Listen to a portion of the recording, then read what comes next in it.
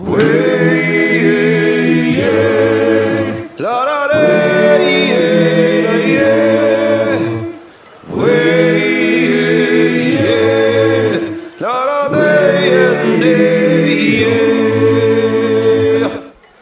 everyone and welcome back to the Forgecast. My name's Sam Towns. And I'm Alex Norton. So, Alex, what have you been up to this week? Oh man, I've been getting Kiradashi orders out the cloaca. I've been having so many come through. I've actually had to limit the numbers available on my Etsy store because so many orders have been coming through for them internationally, France, London, America, that it's actually gotten in the way of my other commissions. So I've had to slow that down manually. You're gonna have to start stamping them with like a clef note or something like that. The musical Kiradashis. Yeah, something like that. That was a fun little discovery, actually. Yeah.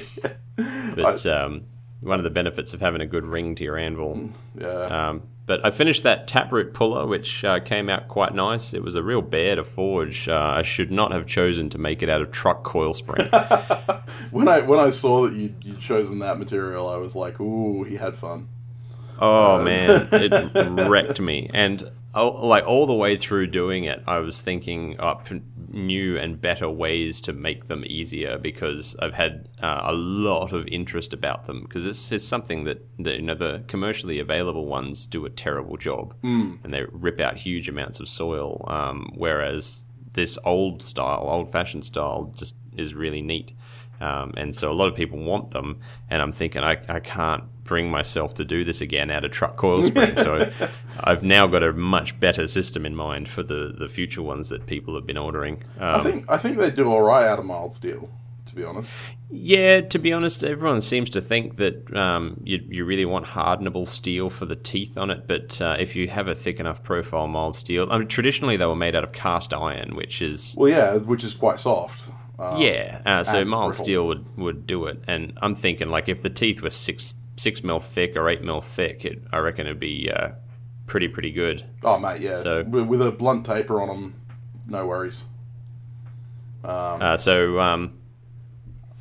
also made up it's a scuffle hoe or a diamond plate hoe, which has actually worked really, really well.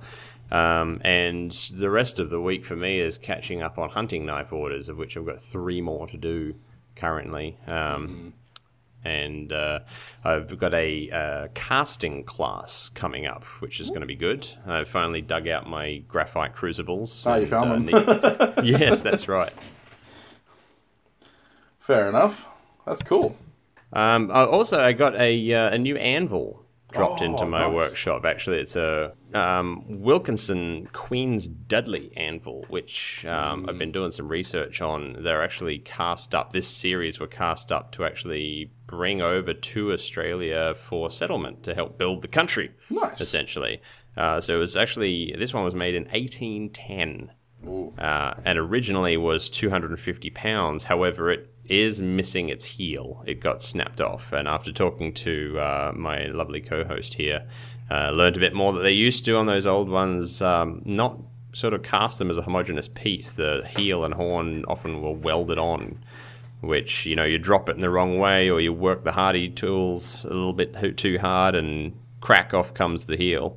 Yeah, and it is quite a clean break too, which lends credence to that. It's one of the reasons why quite a few people will say avoid using wedged hardy tools.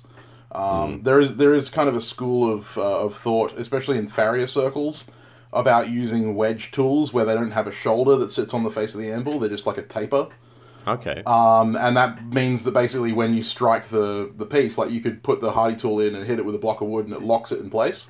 Mm-hmm. And that way it doesn't bounce around in the anvil, especially when you're like running the hardy tool while you're still forging on the anvil face as well.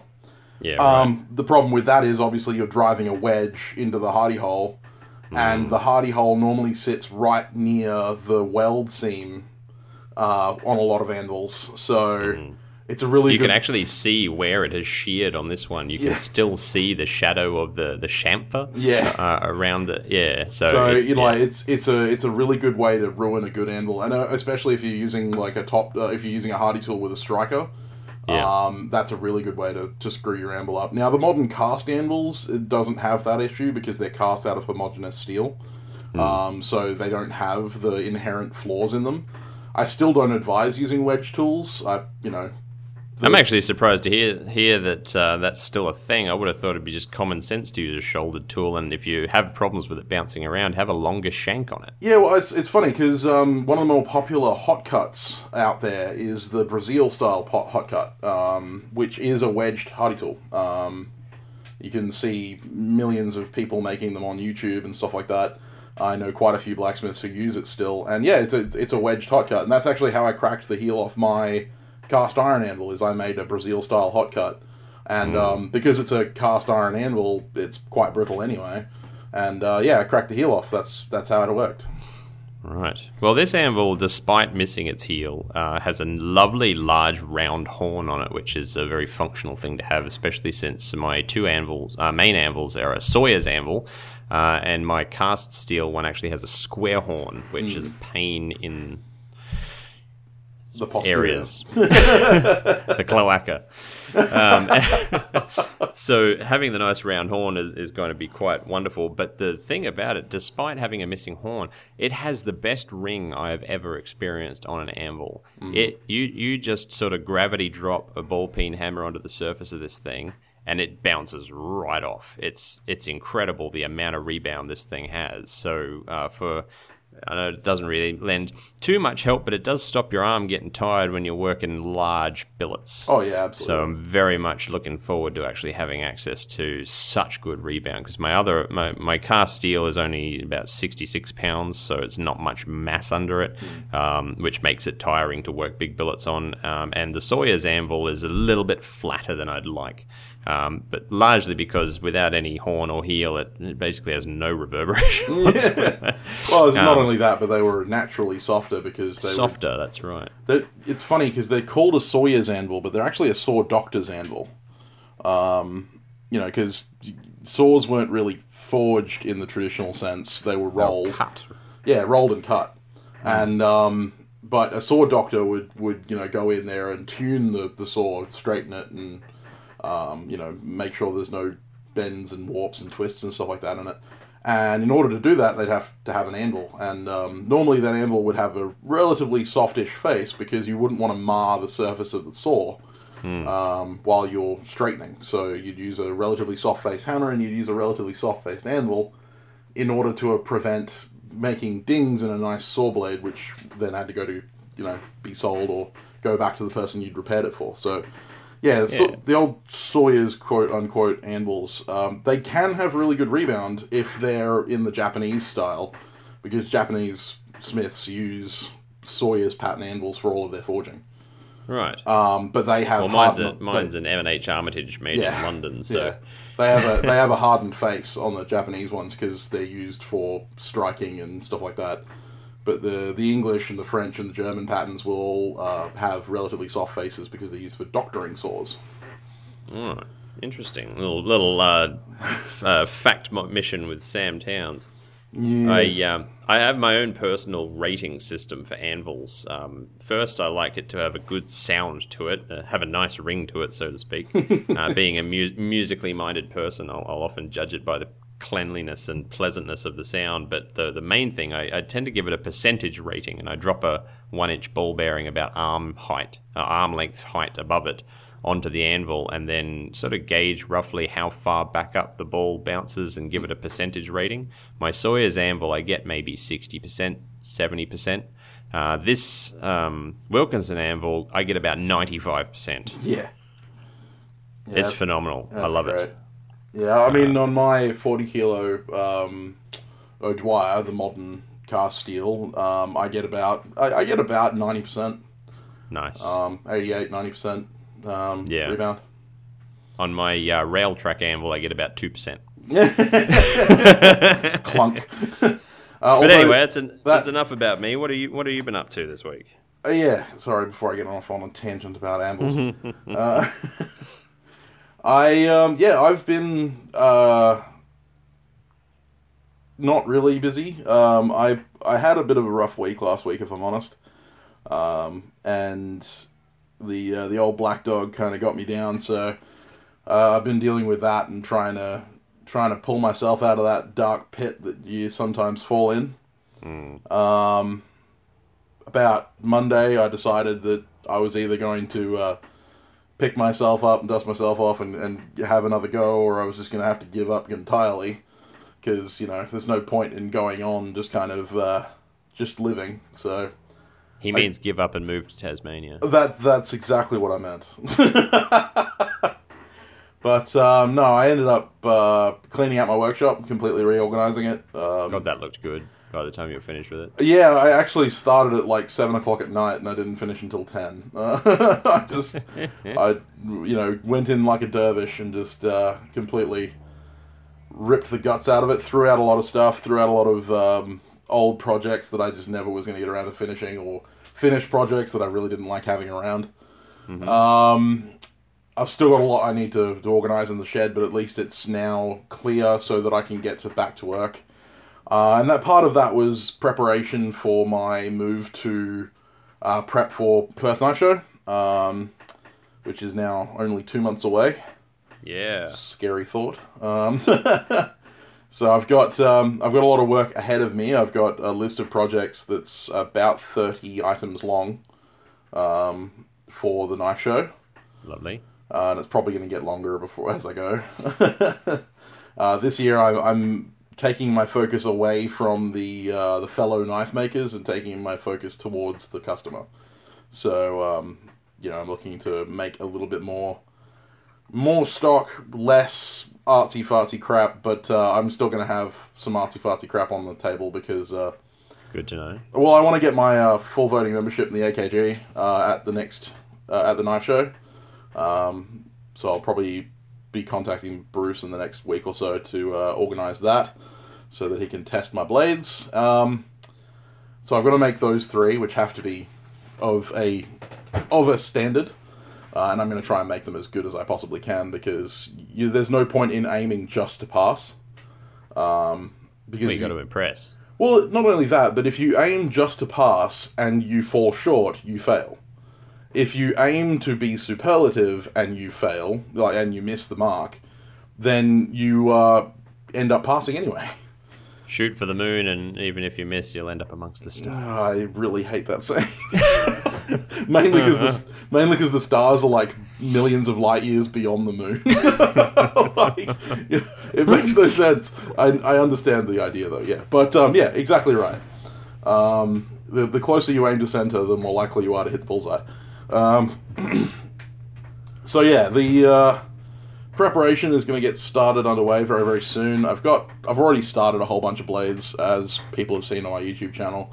I've forged a Bowie knife and a kukri and a sax, a couple of saxes, a puko, all that kind of stuff. I plan on making some other stuff. I made a run of hex hawks yesterday. Well, I didn't actually make a run of hex hawks. We just punched the eyes on 5 hex hawks, because then Mick had to take off. But those will be getting done. I cut the billets for 14 more. Right. So that's all of the material. With a hacksaw. With an angle grinder. I'm not that keen. And they're all still hardened. I'm not going through that.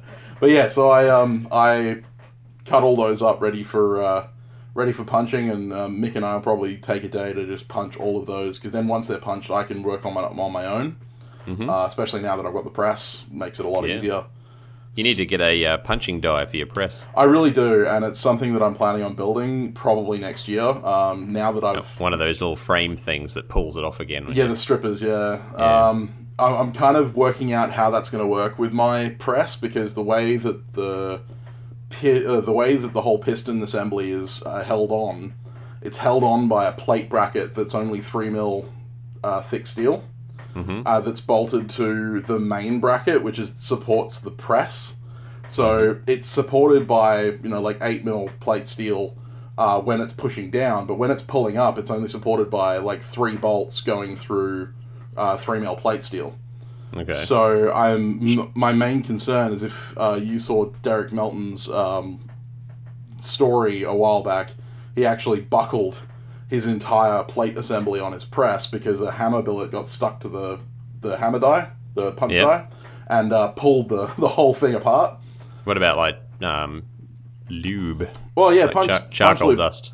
Punch lube helps, but even with lube, as you'll know from watching, guys like John Switzer and stuff, the punch can still get stuck. So it's a concern that I don't want to. I don't want to have the piston fall out of the frame while I'm working it.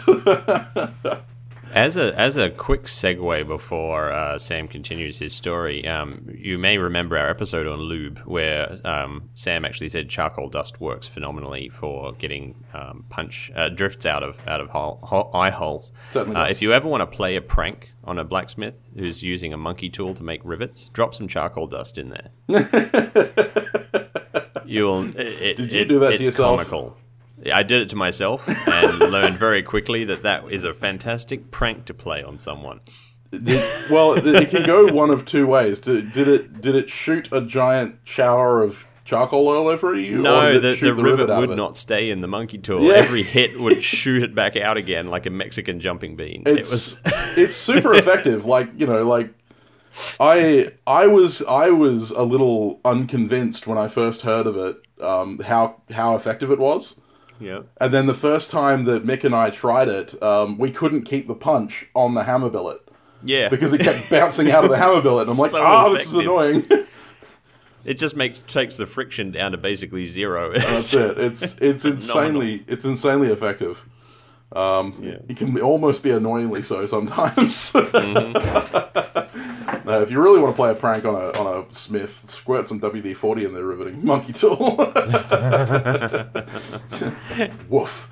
But yeah, so that is something I plan on doing with the press. But at the moment, I've got 10 hammer heads that I've forged, and now I've got.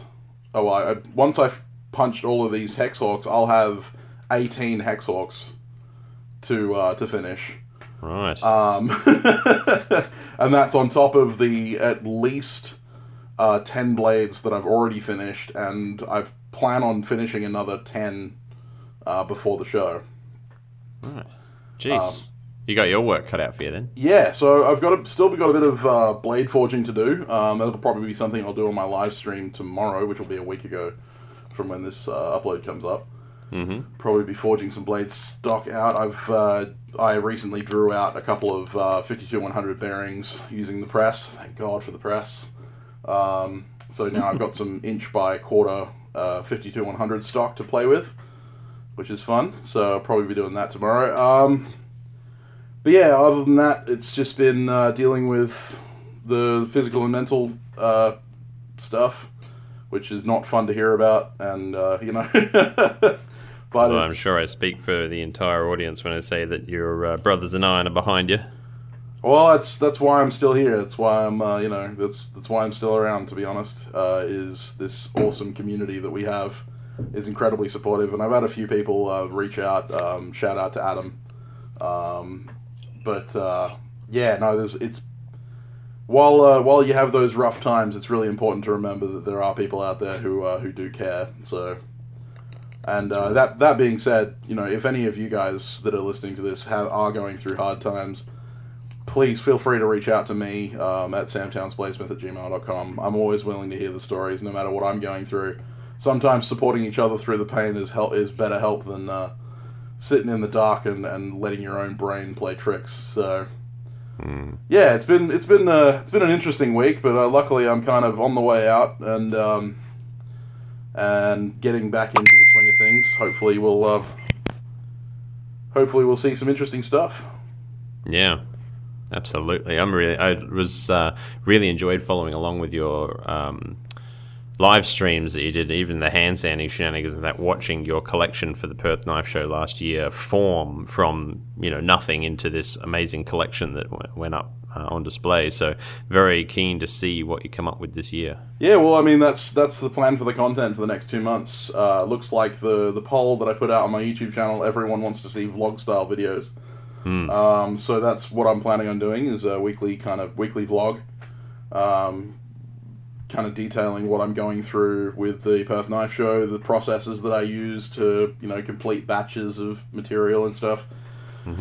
It'll just make it easier for me to get work done while also continuing to upload content to the channel, and also might give some insight into how you approach a knife show, or approach production line knife making. So yeah, absolutely. We'll see what happens. Well, I'll probably end up doing a lot more live streams as well, because I enjoyed those in January as well.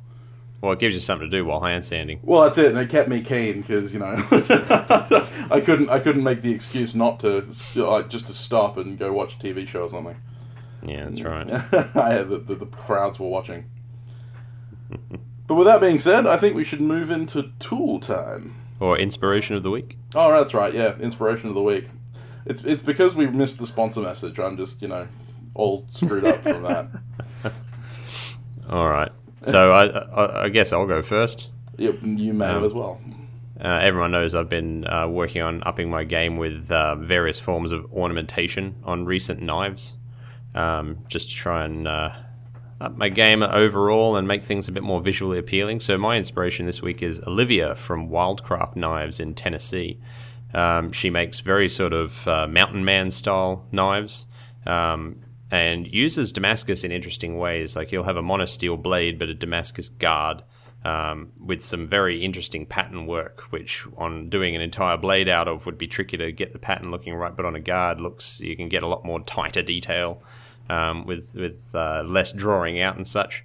And so it creates these incredible looking things with brute to forge finishes on the blades, and having that contrast with the clean detail of the Damascus and the guard. But the thing that has really been inspiring me about her work is the incredible file work that she does on the spines of her knives, and all around the handles, because she does full tang knives, so around the handles, just the most incredible file work that it made me go out, literally made me go out and get a decent set of needle files and start practicing with it. Nothing that I've put up for sale yet, because I like to get to a certain level before I sell my work. But I always enjoy seeing the knives that she puts up on her Instagram feed, which you too can follow. She's just Wildcraft Knives, all one word, is her Instagram handle.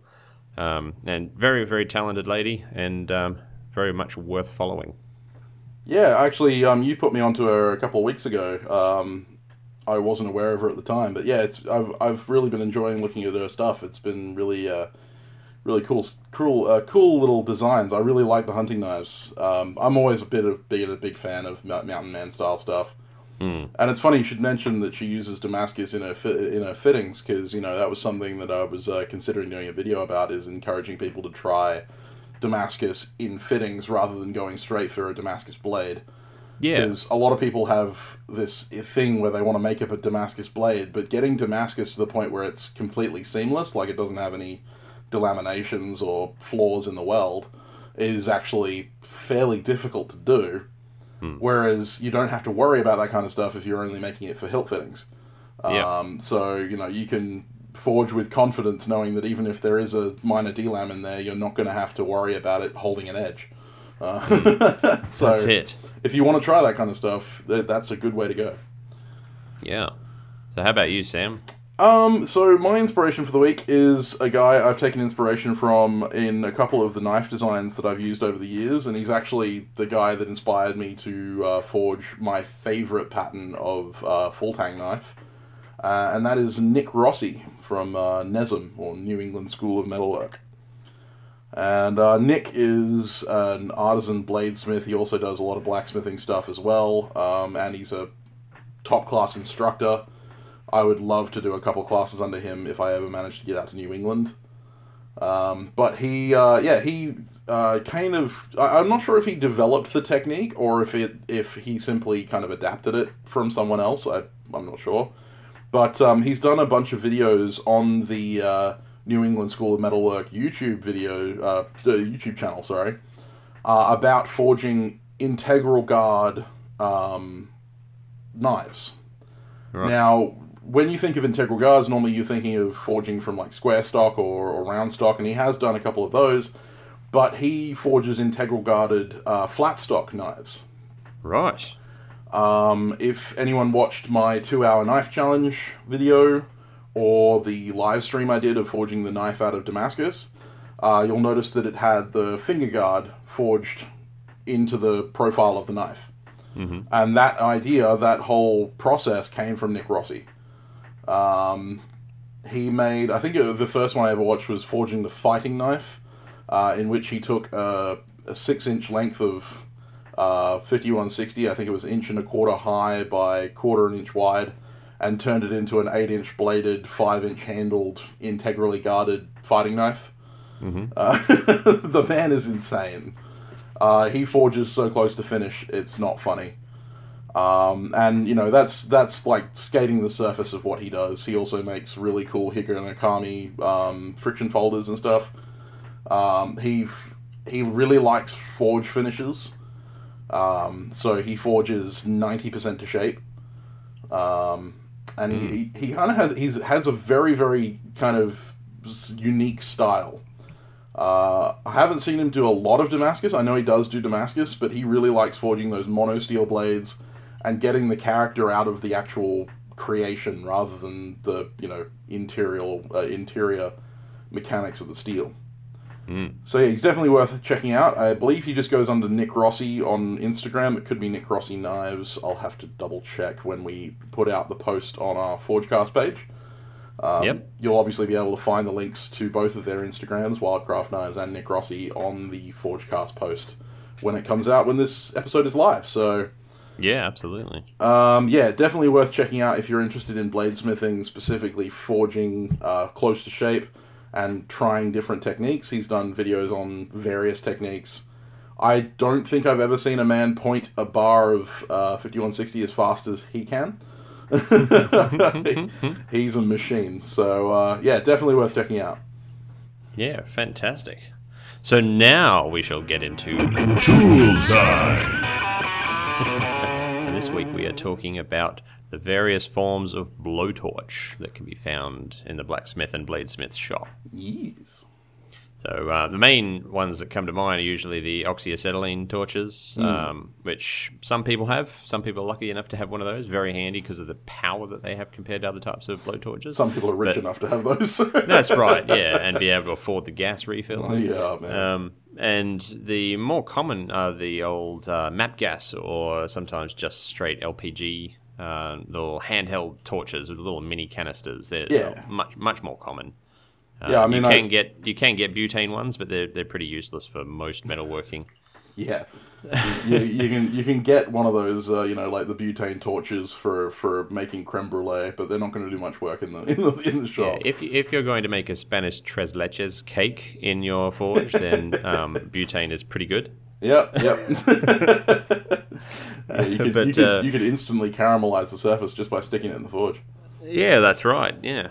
You cook a hot dog while you're at it. I am forging a sausage. That's right. Shout out to Niels Vandenberg. Yeah. Marshmallow! That man is I love that man.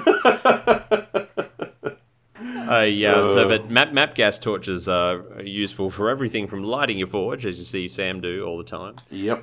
To heat treatment. Even is also the thing that I mainly use them for, though, is focused heat when doing trickier twists on steel, like reverse twists and things, where getting the heat isolation is necessary, where even a coal forge will not get you the heat isolation that you need.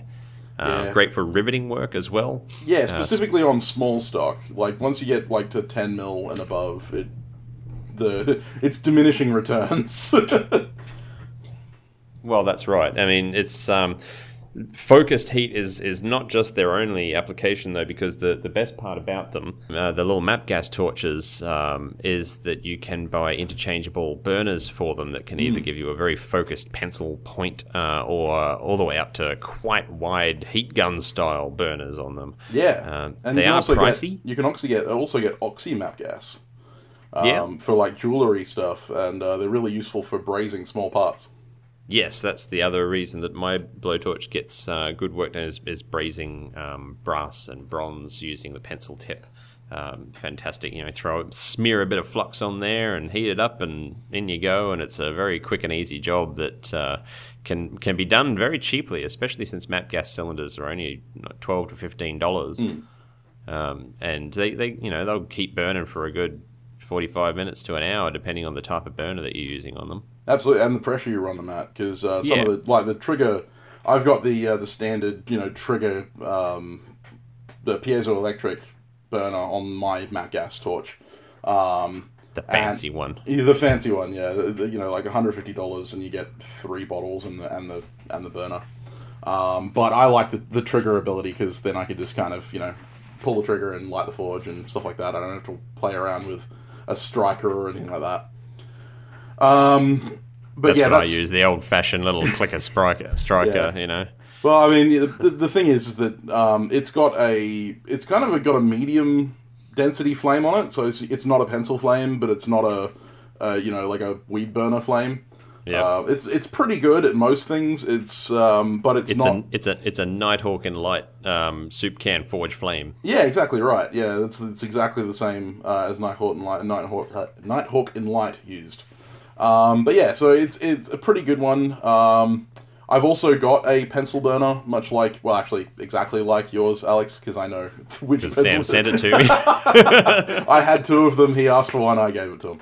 And they're really useful. I've actually got that one fitted to a propane tank, which you can get from like Big W and like your general Target, Kmart, that kind of stuff.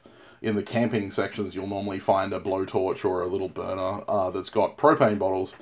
I would highly suggest not buying the propane bottles for forge work, because they burn a lot colder than the map gas. Because map gas is actually a mixture of butane and propane.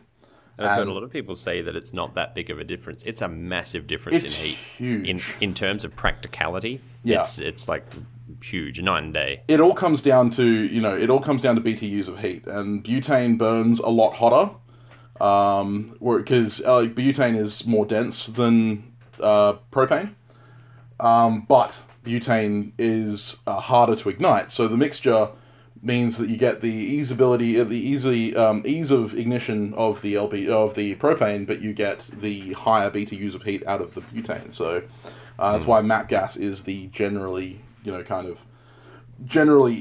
encouraged form of gas for that kind of thing. Yeah, sorry, Hank Hill, if you're listening. Pure propane ain't doing it for us. No, not for us. I mean, in Australia, we don't really do propane except on those small bottles. We do LPG in the 8-kilogram barbecue bottles. I know that a lot of Americans call it propane, but I think that there's actually an LPG kind of similarity there. Okay, it could be showing my ignorance here, but doesn't LPG just stand for liquid propane gas? It's liquid petroleum gas. Oh, there you go. Yeah, so it's it's not totally different, but it's different. Again, more BTUs of heat in LPG than propane. Fair enough. Yeah, because it's a petroleum based rather than, I can't remember what propane is. Yeah, but anyway, I know there's a difference. Well, to step up from the map gas cylinders, you've got the oxyacetylene setups, which burn much hotter again. I mean, you can liquefy things. I was actually going to say that the next step up would be an LPG, a naturally aspirated LPG blowtorch. Oh yeah, fair enough. It's essentially like a portable forge burner. Yeah, pretty much. So you can buy, you can go on eBay. They're not actually that expensive. You can buy naturally aspirated, or you just look up LPG or propane blowtorch, and they normally come with a regulator and a hose, and they're fairly much analogous to the map gas torches in heat ability. And then if you want to go the extra mile, you go oxy LPG or oxy propane. which gets so hot that you can actually use them to cut metal like a plasma cutter. Indeed. And then if you want to go super stupid and pay for the license to get the acetylene bottle, the rent on the acetylene bottles, especially in Australia, you're not allowed to own acetylene. You can only rent a bottle. And then you have to get it refilled every 3 months, I think it is, whether or not you use it. Because they want to keep control of... Because acetylene is an explosive product. People use it to break into ATMs and stuff. Not encouraging that, because it's a really bad idea. Speaking of not encouraging things, I just want to jump back. If you are buying a naturally aspirated LPG burner, when you... Sam said a lot of them come with regulators on them. If it doesn't come with a regulator, I highly recommend adding a regulator, because operating an LPG gas bottle tool without a regulator is asking for trouble. A lot of fires are started every year and houses burnt down from misuse or bad storage of LPG bottles. So get that regulator on there. It's a one-time thing that you got to buy. That being said, also barbecue regulators are not blowtorch regulators. Yes. Barbecue regulators normally max out at about 4 psi. You want to be able to get up to 40 psi. And the same with oxyacetylene setups, get flashback arresters. Oh man, flashback arresters all the time, every day. To briefly explain what they do, if you operate it in the wrong way or you just have a bad day, the fire at the end of your oxy torch can travel back down the hose into the tank, exploding it, basically turning it into a bomb. A flashback arrestor cuts off the supply as soon as it sees the flame traveling back down the hose, and cuts off the supply, making it so the flame cannot reach the tank. Yeah, it's a back pressure issue. And yeah, flashback arresters are just so important. Please. It's one of those things that it seems like, oh, I don't want to buy that extra thing. Buy the extra thing. You only need to do it once and it will save your life. Most burners these days and most blowtorches and stuff like that come with flashback arresters integrally. It's true. Like Gamaco, our previous sponsor, all of their burners, both the burner itself and their regulator have a flashback arrestor integrally. And I think it's illegal to sell them without flashback arresters now. Don't quote me on that, but I'm pretty sure that every manufacturer now has to make them with flashback arresters. I'm more thinking of the crowd that likes to get a discount by buying from China on eBay. You go AliExpress or... Yeah, that's it. Okay, so yes, if you're going to go as cheap can be prepared to blow up your workshop. Please do not scrimp on the quality of at least the regulators. The blowtorch, the hose could be the problem. But you can always get a decent high-pressure hose from a gas or plumbing supply store for relatively cheap. Or even a camping store. Yeah, even a camping store. But so LPG, I want to get an Oxy LPG set.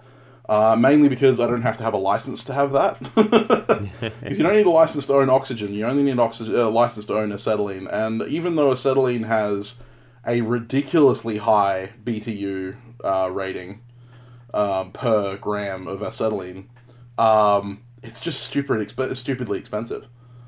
So yeah, oxy LPG or oxy propane is probably where I would aim if you're aiming to get a blowtorch for that kind of stuff. Especially if you're doing decorative twists and you're wanting to cut material with a cutter, you don't have a plasma cutter or something like that. Then oxy LPG or oxy propane would definitely be my suggestion. But if you can't get any of those, I would still suggest having a blowtorch in your workshop and investing in a MAP gas torch. Yeah, absolutely. But on that note, let's move on to our main topic, because we've got a lot to get through. We do. We have been inundated lately with emails from you, the listener. And we thought there's so many to go through that we would just do an episode on answering viewer questions, because there may be many people. There's some very pertinent questions, and there may be many listeners that would benefit from the answers as well. Now, we have a few to get through, so we're going to try and keep the answers short and sweet, but nonetheless thorough. Short and sweet is not my strong suit, but it's not. It's not, but I'm going to rein you in. Yeah. Alex is the chief Sam Wrangler on this show. Some of the questions are very short, some of them are not, but we'll see how we go. All right, so the first question is from Frank Swearingen. I hope I'm pronouncing that correctly. I think it's Swearingen. Swearingen? Yeah. He asks, what is the best way to make a cheap, affordable coal forge, but efficient?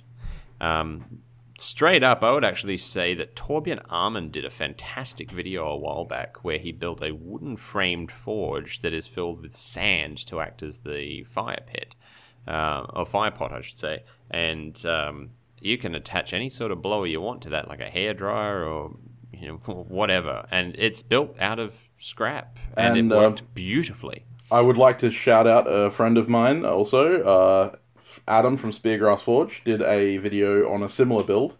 He called it his J-Bod Forge, which is just a box of dirt. And that's the forge that he runs every day. Mm-hmm. And he runs that on charcoal. You can run it on coal, you can run it on charcoal. And it's literally just a box of dirt. Yeah, so literally you can do it for dirt cheap, Frank. I mean, you can go without the box and literally dig a hole in the ground. Yeah, that's right. Roy Adams, actually, one of his original videos shows how you can literally just dig a hole in the ground, feed a hairdryer into it with some stainless pipe, and have yourself a forge. So, and they are, so long as you get decent airflow through it and you keep it fed right, you can make it very efficient, to be honest. Absolutely. And I mean, when you're talking about cheap, it doesn't get cheaper than that. It's literally zero cost except for the blower. And, the blower you could pick one up from Goodwill for $1 or something. That's right. Hairdryers are everywhere. Yeah, hairdryers. They're the best thing ever. Also, if you are a little bit handy with carpentry, look up the traditional Japanese-style forge blowers that are actually a sliding box system. Yeah, I want to build a Fuego box forge blower, because they look great.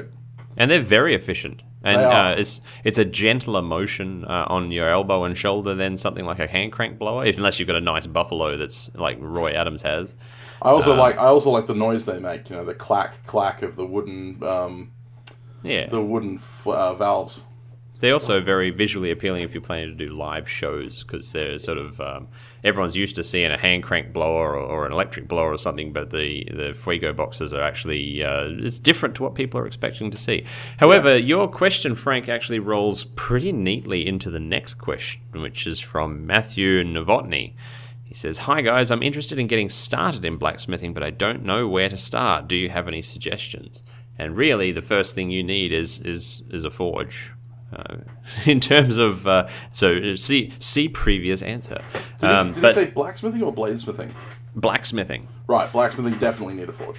Now, for an anvil, you can use any ASO or anvil-shaped object, which could be anything from a large rock, which is very possible, by the way, or a bit of rail track, or even a large lump of mild steel. A lot of people have done post anvils with just a big section of, 6-inch round stock, big truck axle or something like that. Or a sledgehammer head. That's right. 7-pound sledgehammer, 10-pound sledgehammer head sunk into a block of wood. Mm-hmm. You got yourself a forge. You got yourself an anvil. My first ever hammer was actually a small, it was like a 450 gram ball peen hammer that I picked up at a garage sale.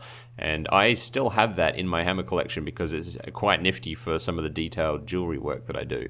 But you don't need a specialized blacksmithing hammer. You can just grab an old ball peen hammer. I wouldn't use a claw hammer necessarily. I was about to say, I have seen people use claw hammers, and you can. They're not the greatest, but if that's all you've got access to, it'll move metal. Yeah, think of it this way. If you mishit and you rebound that hammer and it bounces back and hits you in the face, which would you rather be hit with, a ball peen or a claw? Yeah. But really, that's all you need to get started. Some way to heat that steel up, which, like we said, you can literally build a forge out of a box of dirt and a hairdryer, and an old ball peen hammer and something to hit the steel on, and you're in business. The trick is to just get started. It can be intimidating when you've got nothing and you're starting from scratch, but once you actually have some steel heated up and you have hit it into a shape, even if it's an ugly shape, you will be hooked. Yep, and you're officially a blacksmith. Yeah, that's right. There are a lot of people who like to, say what is and isn't a blacksmith, and, you need X amount of experience or X amount of years of classes or whatever under your belt in order to be called a blacksmith. Realistically, if you've moved metal while it's hot with a hammer, you're a blacksmith. That's it. So our next question is a bit of a longer one, and this is from Jonathan Nolt. He He says, "Hi guys, I'm a 24-year-old beginner blacksmith from Pennsylvania in the USA who has enjoyed listening to the podcast from almost the beginning. I am a few episodes behind right now, but I am excited to listen to every episode.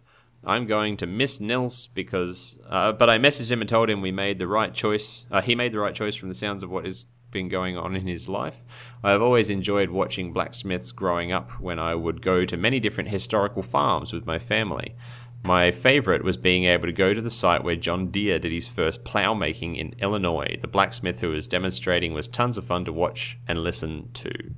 I have a few questions that hopefully you can answer however you want to, whether or on an episode or email me back. So we're doing it live."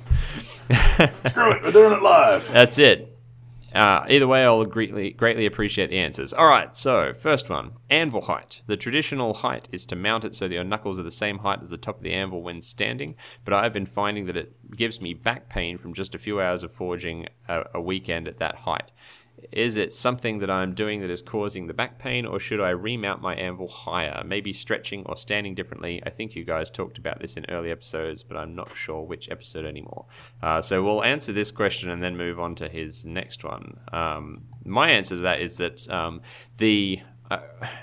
you will hear a lot of people say you must have your anvil face at knuckle height when you're standing, holding your clenched fists at your sides.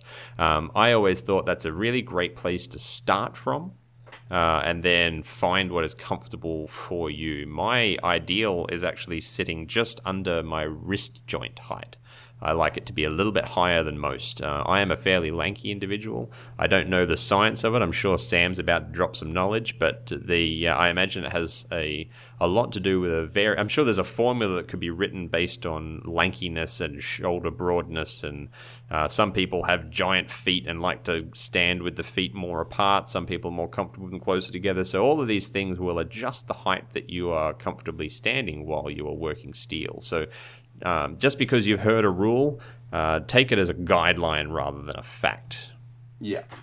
And I mean, that's exactly right. It is just a guideline, and a lot of it comes down to what kind of forging you're doing. The original reason why the anvil was situated at knuckle height was that it was the ideal height for pretty much all blacksmithing. It was low enough that you could use a striker, without having, them trying to extend themselves too hard to get up over the work. It was also low enough that you could use your blacksmith's third hand to hold work on the anvil face, because normally your knuckles are hanging around that height. For those of you who don't know what the blacksmith's third hand is, it's the piece between your legs, the bit where you clamp between your legs and hold it on the anvil. Yep. And it's also the height at which you should be able to stand, straight backed and still forge with the hammer face falling flat on the anvil. Because most hammers have a face that is as long as your knuckles stick out from the hammer handle. And that means that if your knuckles hanging down by your side are touching the anvil face, that should mean that the hammer face is touching the anvil face fat. Face flat. God, my mouth is just not working today. Anyway, so the main intent was to try and ensure people stand upright when they're working. But a lot of people get into the habit of leaning over their anvil, getting their faces closer to the work to look at it. I know I'm horrible at this. But it's when you're doing fine work, you tend to kind of crouch down, snug up on the hammer, and you're really working at it. It's not good for that kind of stuff because you're ending up, kind of bent over for long periods of time doing fine work. It's really good if you're doing heavy material moving because you want to be able to have that room to drop your body, to use those motor skills and, your oh man, I am really not with it today. Body mechanics. I did a whole video on it. Well, that's it. I was just going to say, Sam and I both on our YouTube channels have done videos on hammering technique, and it's not just anvil height and position that's going to play into you getting tired and sore after hammering for a while. One thing I would recommend is to watch both of our videos on that topic and try and find what works best for you. Another thing which is often played down a lot in circles because it gets exaggerated by people who don't know any better is learn to play, find a rhythm with the rebound of your anvil. Sometimes that comes down to finding a cadence. Yep. With your striking, find the right place on the anvil to be striking your work. You're going to get more rebound in the center of the face than trying to hit near the edges if you're trying to draw out. And don't try and work it too hard. Obviously, if you're choking up on the grip, it's going to be putting more shock into your arm if you're doing big hits than if you were allowing a loose grip with a hammer held closer towards the end of the hammer. And use that rebound to take the shock out of your arm and your shoulder and into the work itself, and hopefully move a bit more steel. But watch those videos and it'll explain it in a lot more detail. For now, we'll get on to your next question in this email. He says, I would also like to hear more about hammer types and primary uses for the designs, like the rounding hammer, dog's head, cross peen, etc. Tips on using the styles and preferences of the various styles. Tool time is my favorite part of the episode, as the tools are just awesome. They are awesome. They are awesome. We love tools. Yeah. That is an incredibly in-depth question. That's a long answer to that question. I could talk about hammers for days. It's actually one that would make a phenomenal video topic. It would. I think actually that's something I might actually end up having to do myself. And yeah, we might end up having to do that, yeah. You'll probably end up doing one yourself as well, Alex. But yeah, maybe. There are a large variety of hammers. I have many of them, and I will say that I would say 90% of my forging is done between a turning hammer or a rounding hammer, you might know it as, and a cross peen. Yeah. Between those two, you can pretty much do anything. Yeah, I regularly switch back between three hammers, which is normally a turning hammer, rounding hammer, a cross peen, and my dog's head hammers. I'm a big dog's head fan. I have one dog's head and it's for beveling blades, and I've deliberately got it mounted onto the handle at a slight cant, specifically for beveling, so I don't often use it for non-beveling activities. Yeah. I'll use mine for anything. Because that's I right. really like mine. So, well, Sam is going to make a video just for you. Exactly. To coat that topic nicely. So your next question is, he said, one idea I had for the future of the podcast would be to make a website so you can link resources to building plans, suppliers, classes, etc. I'm on some Facebook groups that have great files, sections, but nothing beats a good website to list stuff. Well, we like to try and spread the word so that other people can get page views and visits to their own content. So we probably won't end up doing that just because we like to spread the love rather than hoard it all for ourselves. That's it. We're not here to aggrandize ourselves. We're not here to big name ourselves and call. We are not experts. Make ourselves out to be anything more than just passionate craftspeople who really want to share our knowledge and our passion for the craft. So it's important for us that people out there get an idea of who's out there, what's out there, and learning to investigate themselves and to build up their own kind of ideas and learn stuff. That's right. I mean, you should always continue to keep learning as much as possible, and Sam and I are no different in that. Oh no, yeah, we've had plenty of people ask, where we get the right to, talk to audiences about, stuff. But at the end of the day, a lot of what we talk about comes from experience. Some of it comes from talking to people who have the experience. But as you'll know, if you've listened to this show for quite a long time, is that we're always willing to say when we don't know.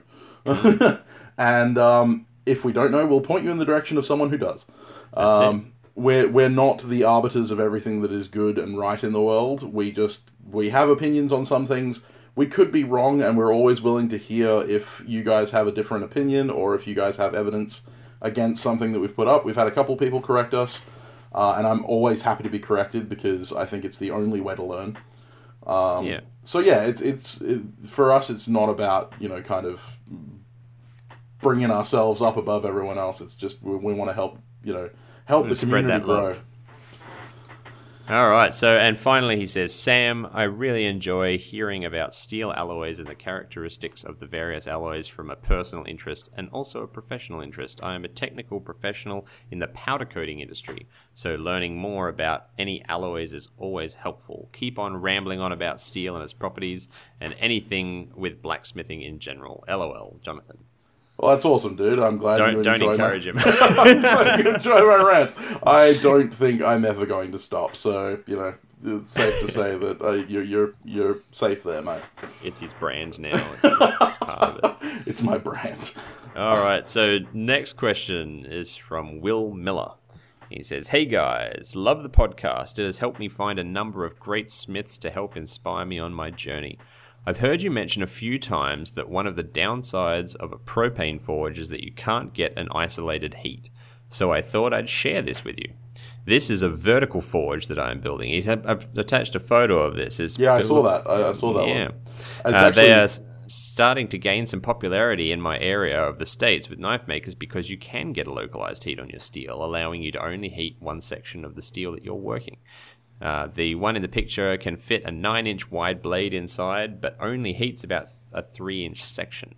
Anyway, I just wanted to make sure this forge design is on your radar and thought it might be something Sam would especially like.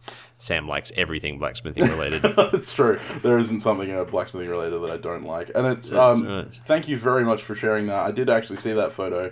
And it's funny because Ben Potter, bladesmith on YouTube, who was working, or kind of working alongside David Delagadel for a while, of Cedar Law Forge, who's been on the show before, uses only the vertical forge, which, they are a fantastic design.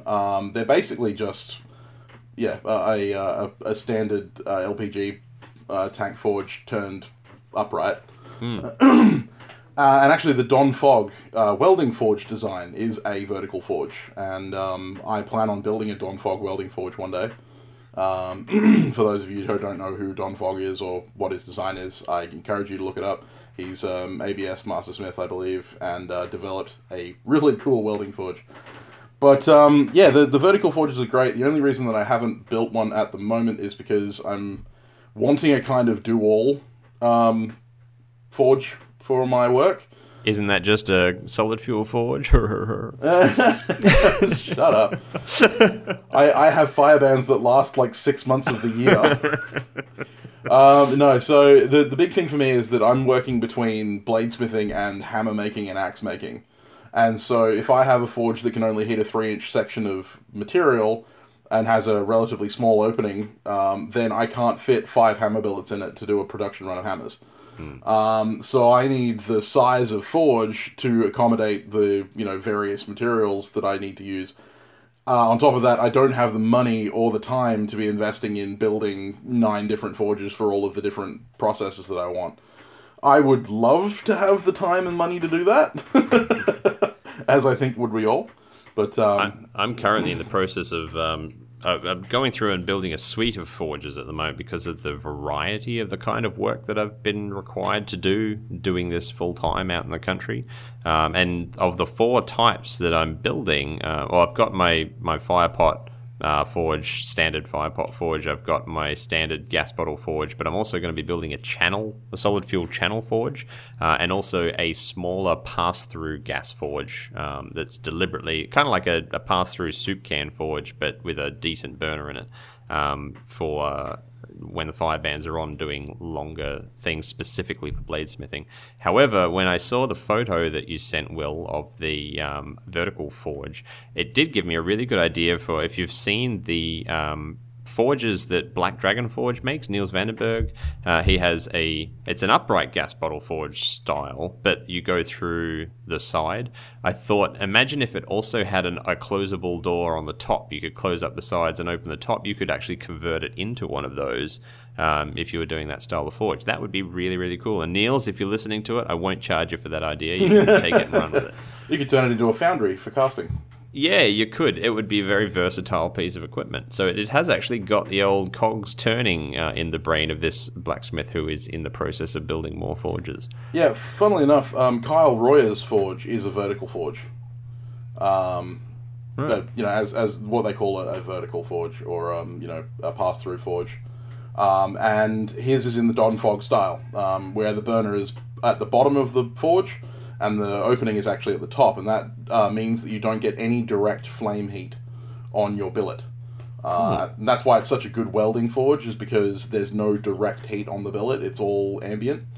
Much more even heat distribution on the piece. Yeah, and less oxidization, especially because most of the time your orifices tend to be a lot smaller than on like traditional forges where you have quite large doors. Ben Potter's vertical forges are actually quite small. They're those little LPG tanks, and the orifices are like 2 inches by 1 inch. So they're incredibly tiny. So they're very. Is he very making whittling knives or something? Oh no, he makes everything up to falchions and stuff in them. Oh jeez. As long as they can pass through the height of the door, they're fine. Fair enough. All right. Well, thank you for that, Will.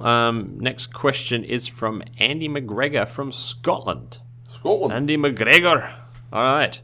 Hi, Alex and Sam. Loving the podcast. As a very novice smith, you guys are a font of knowledge. Well, Sam is. I tag along. Yeah, don't degrade yourself too much, man. You've got plenty of information. He says, well, my question is about knives. I'm going to forge my first knife this weekend. Are there types of knives that are easier than others, and what is best to start with? Loving the podcast and would love a shout out. Well, here you go. It's going to be a bit late for your weekend forging session, but here's a shout out for you, Andy. Yeah, sorry we missed you, Andy, but there you go. Yeah. Well, I mean, Alex, you have just recently taken a step into the knife making realm. That's right, yeah. I mean, I've got my opinions, but I'll leave it to you to start off with, because you're coming from the newbie's perspective. Well, that's right. After 6 years of blacksmithing, I decided to dip my toe into the world of bladesmithing in the last 6 to 12 months, and I found that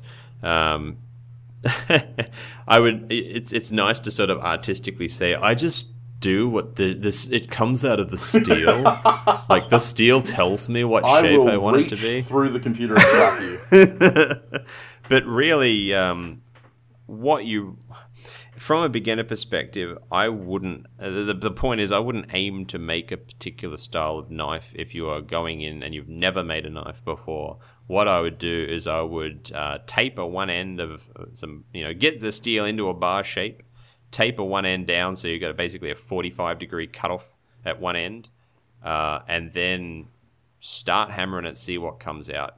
Realistically, you're going to come with something that looks a little bit like a drop point or a clip point knife once you hammer in bevels. If you're going to hammer in bevels, you may just want to actually forge it to the profile that you like and then grind it, which as a beginner is totally good to start off with. I mean, hammering bevels is something that takes practice and work. So I totally understand that. If that's the case, then just shape it to the one you want and do something like a standard drop point.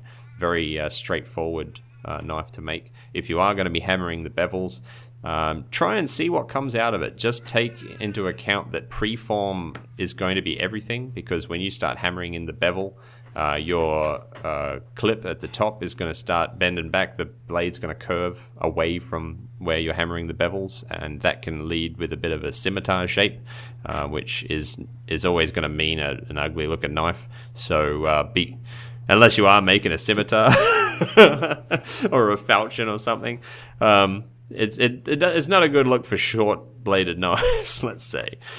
So yeah, take that into account. So if you're going to be just doing stock removal for the actual bevels, forge it to shape. Go for something simple like a drop point or a clip point, and then go from there. If you're going to be forging the bevels, aim for a clip point and see what happens. Basically, it's because I would say, as from a beginner perspective, I would find that it is less important to get what you are aiming for, and more important to learn how the steel moves when you forge bevels when you're first starting out. Because it's all well and good to go in like our last week's Forgecast challenge, or a couple of weeks before Forgecast challenge was the harpoon point. No, harpoon clip. Was it? Yeah, no, that was the week before, yeah. Yeah, that's right. Because then it was pineapple twist. So doing like one of the biggest things that I found when I first started doing the harpoon clips on mine was to actually get a straight harpoon clip. And you can only get a straight harpoon clip from two outcomes. One is knowing how your steel is going to move, and two, luck. So, understand from a beginner perspective, especially since this is going to be your first knife and you've never done one before, I would say learn how the steel moves before you go planning a specific type of knife to make. Then aim for something like a drop point or a clip point. That's my take on it. Fair enough. Well, I've interpreted it a little differently to Alex, as is my nature. So when you come to your first knife, I normally recommend doing a full tang, because full tangs are a lot easier than hidden tangs, especially in the finishing stages. And forging a hidden tang without certain tools or certain experience can be really fun. And he means you'll give up knife making. By fun, I mean really intimidating and a pain in the ass. But no, so actually one of my favorite knife styles to recommend to beginners is a Green River Skinner, otherwise known as a Buffalo Skinner. If you look them up online, they're everywhere. That's green, Greene, Green River. And they basically were a banana-shaped full tang square-bodied knife, and they are probably the simplest profile of knife to forge, purely because the tang doesn't require any work at all. You can literally just drill holes in the bar stock, the flat bar stock, and you've got your handle, because it's just a rectangle. And then the bevels, when you forge the bevels, you're naturally going to create the swept Buffalo Skinner style shape. So all you need to do is point the bar. If you can leave it a little wider at the tip than at the junction where the handle meets the blade, all the better, because they tend to be wider at the front anyway. And then just start your bevels, and it's a good way to practice your bevels. You'll get a little bit of a drop from the main parent bar stock to the blade width, because forging the bevels is going to widen your blade. And so you get your natural transition from handle to blade, and you work your bevels, and you get that nice swept kind of look. It's a really simple design. It's really easy to forge, and at the end, it comes out looking pretty good. And I also like the Green River Skinner because it's the fundamental knife of the plains. It's the cowboy. It's the old cowboy knife. It was the knife that was favored by buffalo hunters and elk hunters and stuff like that, all the way through the frontier stage of America's history. So the only disagreements I would have as being one's first knife is that as somebody who recently made a Green River Skinner, which you can see on my Instagram, although it was a hidden tang, not a full tang, was that for them to be quite functional, you really want it to be fairly thin blade. Yes. Whereas when you're first starting out, after heat treat. Yeah, that's right. What is it? Forge thick, grind thin. Exactly right. Yeah, don't try and forge it thin like I did, because then you get a real sort of sphincter tightening quench experience. Yeah, they're a good blade all that work. They're a good blade to forge out of a file. And again, don't forge it too thin. But you can forge it to the point where you've got maybe 1.5 mil, so 45 thousandths to 60 thousandths worth of edge, for our American listeners, or 1.5 mil, 2 mil for our Australian listeners and our people in Europe and everywhere else in the world that use proper measurements. You leave that much edge and heat treat it straight out of the forge. And then grind it, and you can use an angle grinder to do the bevels on that thing, because it's swept. It makes it a lot easier to do with an angle grinder. Yeah. It makes a perfectly functional knife. Don't try and get too complicated is my only advice. And try and pick a steel that's nice and easy and reliable to do the heat treat on. Yeah, it's a good one for leaf spring or files. Or a file, like Sam said. Files is my number one suggestion. Files W2, which is generally more or less what old files are made out of, is also a water quenching steel, so you don't have to go and fill a tub with canola oil. Although I would highly suggest the oil, because... your first quench is... even though 1095 W2 and W1 are all water-quenching steels, they can still crack in the quench. It's still a very aggressive quench. So, oil quenching it is always the safest bet. So, hopefully that helps, Andy. I'll probably take out this snippet of the show and send it to you so that you can actually have it in time for this weekend. Good plan. Yeah. But our final question for the day is from Will Batrick. He says, "Hey guys, loving the show. I have recently lost access to my London pattern anvil, so I'm now building up my anvil-shaped object to be more usable. I have some spring steel to weld on to make a hardened face, but I should have enough to produce a mandrel to replace the horn I had on the old anvil.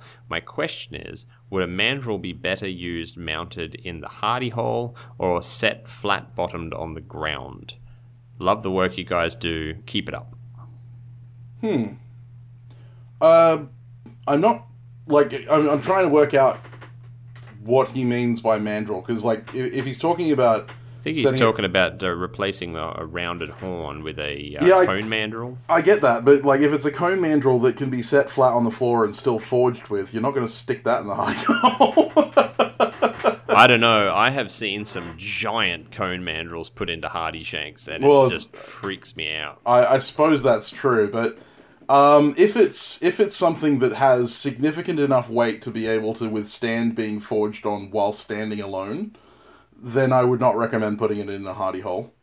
Normally, hardy mandrels tend to be... Well, I mean, you can have a cone mandrel, but most hardy turning uses tend to come out of a bickern or a bick iron, which are basically just a horn that's mounted in the in the hardy hole. But yeah, for a cone mandrel, both work. Hardy mounted cone mandrels I hate because they tend to bounce around a lot. Unless they're huge. Yeah, unless they're huge or unless they're wedged, and we talked about what wedged tools can do to your anvils. Give your anvil a wedgie. Earlier in the episode. So yeah, loose fitting cone mandrels, especially small ones, tend to bounce around a lot and they don't do a lot of good. Bickerns tend to be better for that because you're forging downwards, which means you're putting a little bit of leverage on the horn, which if you're not sure about... leverage on the heel, so if you're not sure about where your hardy's at as far as structural integrity, it may not be the best plan. Because the other thing you can do, and Rune Bertram Nielsen did a video on making Viking anvils.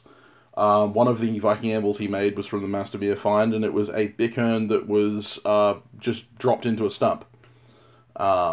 So that's also an option. You can just forge a bickern out of some inch round stock and sink a stake, make a stake on one end and sink that into a stump and have a separate bickern entirely.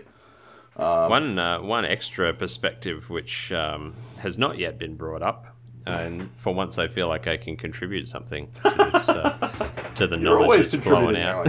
Always.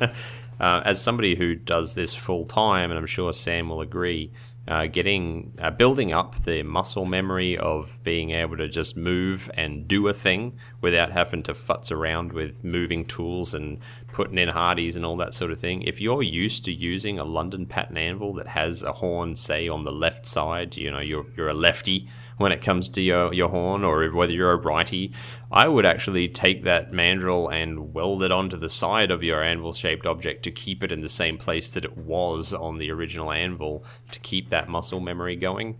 If you always found it to be handy to have it mounted sideways, then keep it mounted sideways. Yeah, good plan. It's just muscle memory plays a bigger part in blacksmithing than I think people realize until they have to, upend all their gear and go and do a live show, and then you realize that I need these tongs, and your left hand swings out to grab a tool that's not there. It's done that so many times. Yeah, anybody that's done live shows will know that. So, the being able to do things in, a lot of work on a piece in one heat comes down to how quickly you can move between the different parts of your shop. And if you're used to it being in a specific place, try and replicate that with your ASO. You can get a lot of work done with an ASO, especially if you make it efficient enough. My ASO has a big old bickern on the side of it, and it hangs off just like a horn does on a traditional anvil. It's just a rail track that's actually been ground up into a horn, so it works fine. It's loud and clacky, but it works fine. If I can make a suggestion, if you are going to mount it to the side of your ASO, it's something that I've seen quite a few people do is weld on, like they've made a block of steel into an anvil out of a piece of mild steel or something. But when they weld on the horn, they simply just do a butt weld where they just hold the piece against it and weld around.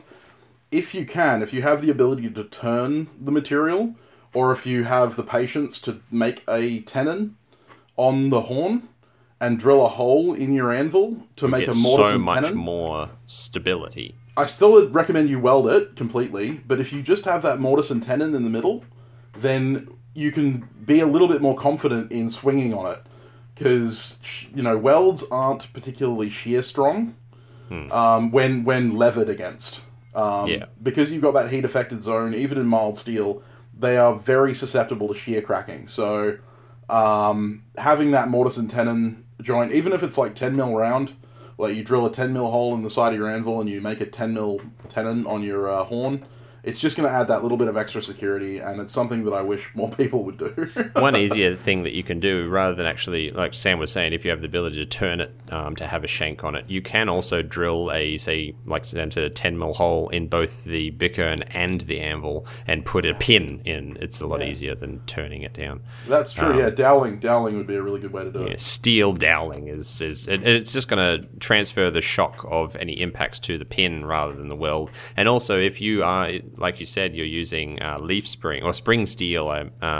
I just assumed leaf spring, but spring steel to make the bickern. If your ASO is mild steel, try and use dissimilar welding rods when putting them on, rather than general purpose.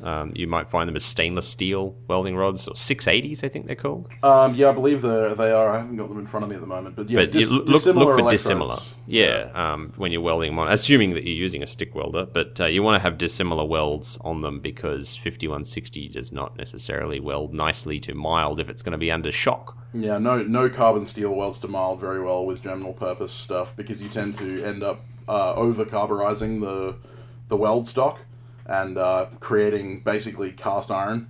That's why a lot of times when you see people forging with rebar handles on like a file or something like that, the weld will crack and break, is because they've over carburized the weld by taking up carbon from the high carbon steel. So that's why the dissimilar electrodes really help, because they're a stainless-based electrode. Yeah. And that does it for this viewer question episode of the Forgecast. So all that leaves now is the challenge of the week. I would like to say, before we get to that, thank you so much to everyone who sent in questions and stuff like that. We truly value it. I love the fact that we get enough questions that we can do episodes like this. Yeah, that we need to, just to play catch up. And as everyone knows, I love to talk about this kind of stuff. So the more questions you send me, the happier I am. I know Alex isn't as happy because he has to listen to me ramble and ramble and ramble. But we're not here for Alex's happiness. I bring snacks into the studio with me so that I can just sort of sit back and I have a minty. This isn't the Sam show. I'm not trying to make it. Well, I actually feel bad after some of these episodes because I realized that I spent most of the episode talking. So that's right. I promise I'll shut up one day. Right, challenge of the week. This one's an interesting one, and it may require you to make special tooling. Nothing fancy, but you may already have it. You may not. We want you to punch a hole cleanly enough that it drops a slug out the other side. A lot of people who have punched holes and drifted holes for axe eyes or hammer eyes, sometimes you mess it up and it breaks messily and you get dirty sides to the hole. We want to see a picture of the hole that you punched and the slug that cleanly dropped out the bottom sitting next to it. And an important caveat is we're not talking about a hammer punch, we're not talking about an axe punch. You can punch a hole in a piece of flat bar, or like a pair of tong reins or something like that. All of that punching is allowed. It's just we want a traditional punched hole. Yep. With a slitting chisel, or it wouldn't be a slitting chisel, it'd be a hammer eye punch or something like that, or a round punch or anything like that. Somewhere where it doesn't just part the steel, it actually slices out a little sheared nugget that is the basically the shape and size of the hole that you just punched, and cleanly breaks off, which means that you struck it nice and level, you kept it straight all the way through. It takes some doing, and I'm not perfect at it, Sam's not perfect at it, and it might take you a few goes to get it, but we want to see those photos, and we want you to tag or use the hashtag ForgeCastChallenge and show us those pictures. So it's a tricky one. So sometimes we're going to give you easy ones. Sometimes we're going to give you tricky ones. This is one of the trickier ones, especially if you're a beginner. But it also gives you an excuse, if you haven't already, to make yourself a hammer eye punch. Indeed. So it's a handy tool to have, whether you're going to be making rail spike tomahawks or your own hammers or anything like that. It's a good way to do it. I have actually drifted at holes and dropped slugs using just round punches before. For tong reins, it takes a bit longer. But, just flat-topped bloody round punches, it works well. But, it's possible, and we want to see those slugs, so show us your slugs. Indeed. And in the meantime, if you need to find Sam... You can find me at Samtown's Bladesmith on Instagram, YouTube, Facebook, Etsy, Patreon, Redbubble, The Kitchen Sink. You can also find Alex...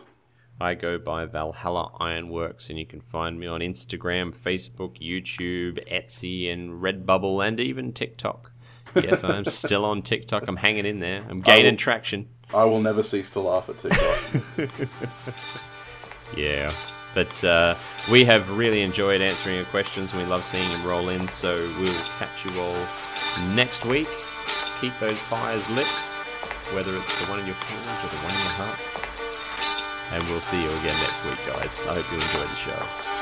Cheers, guys.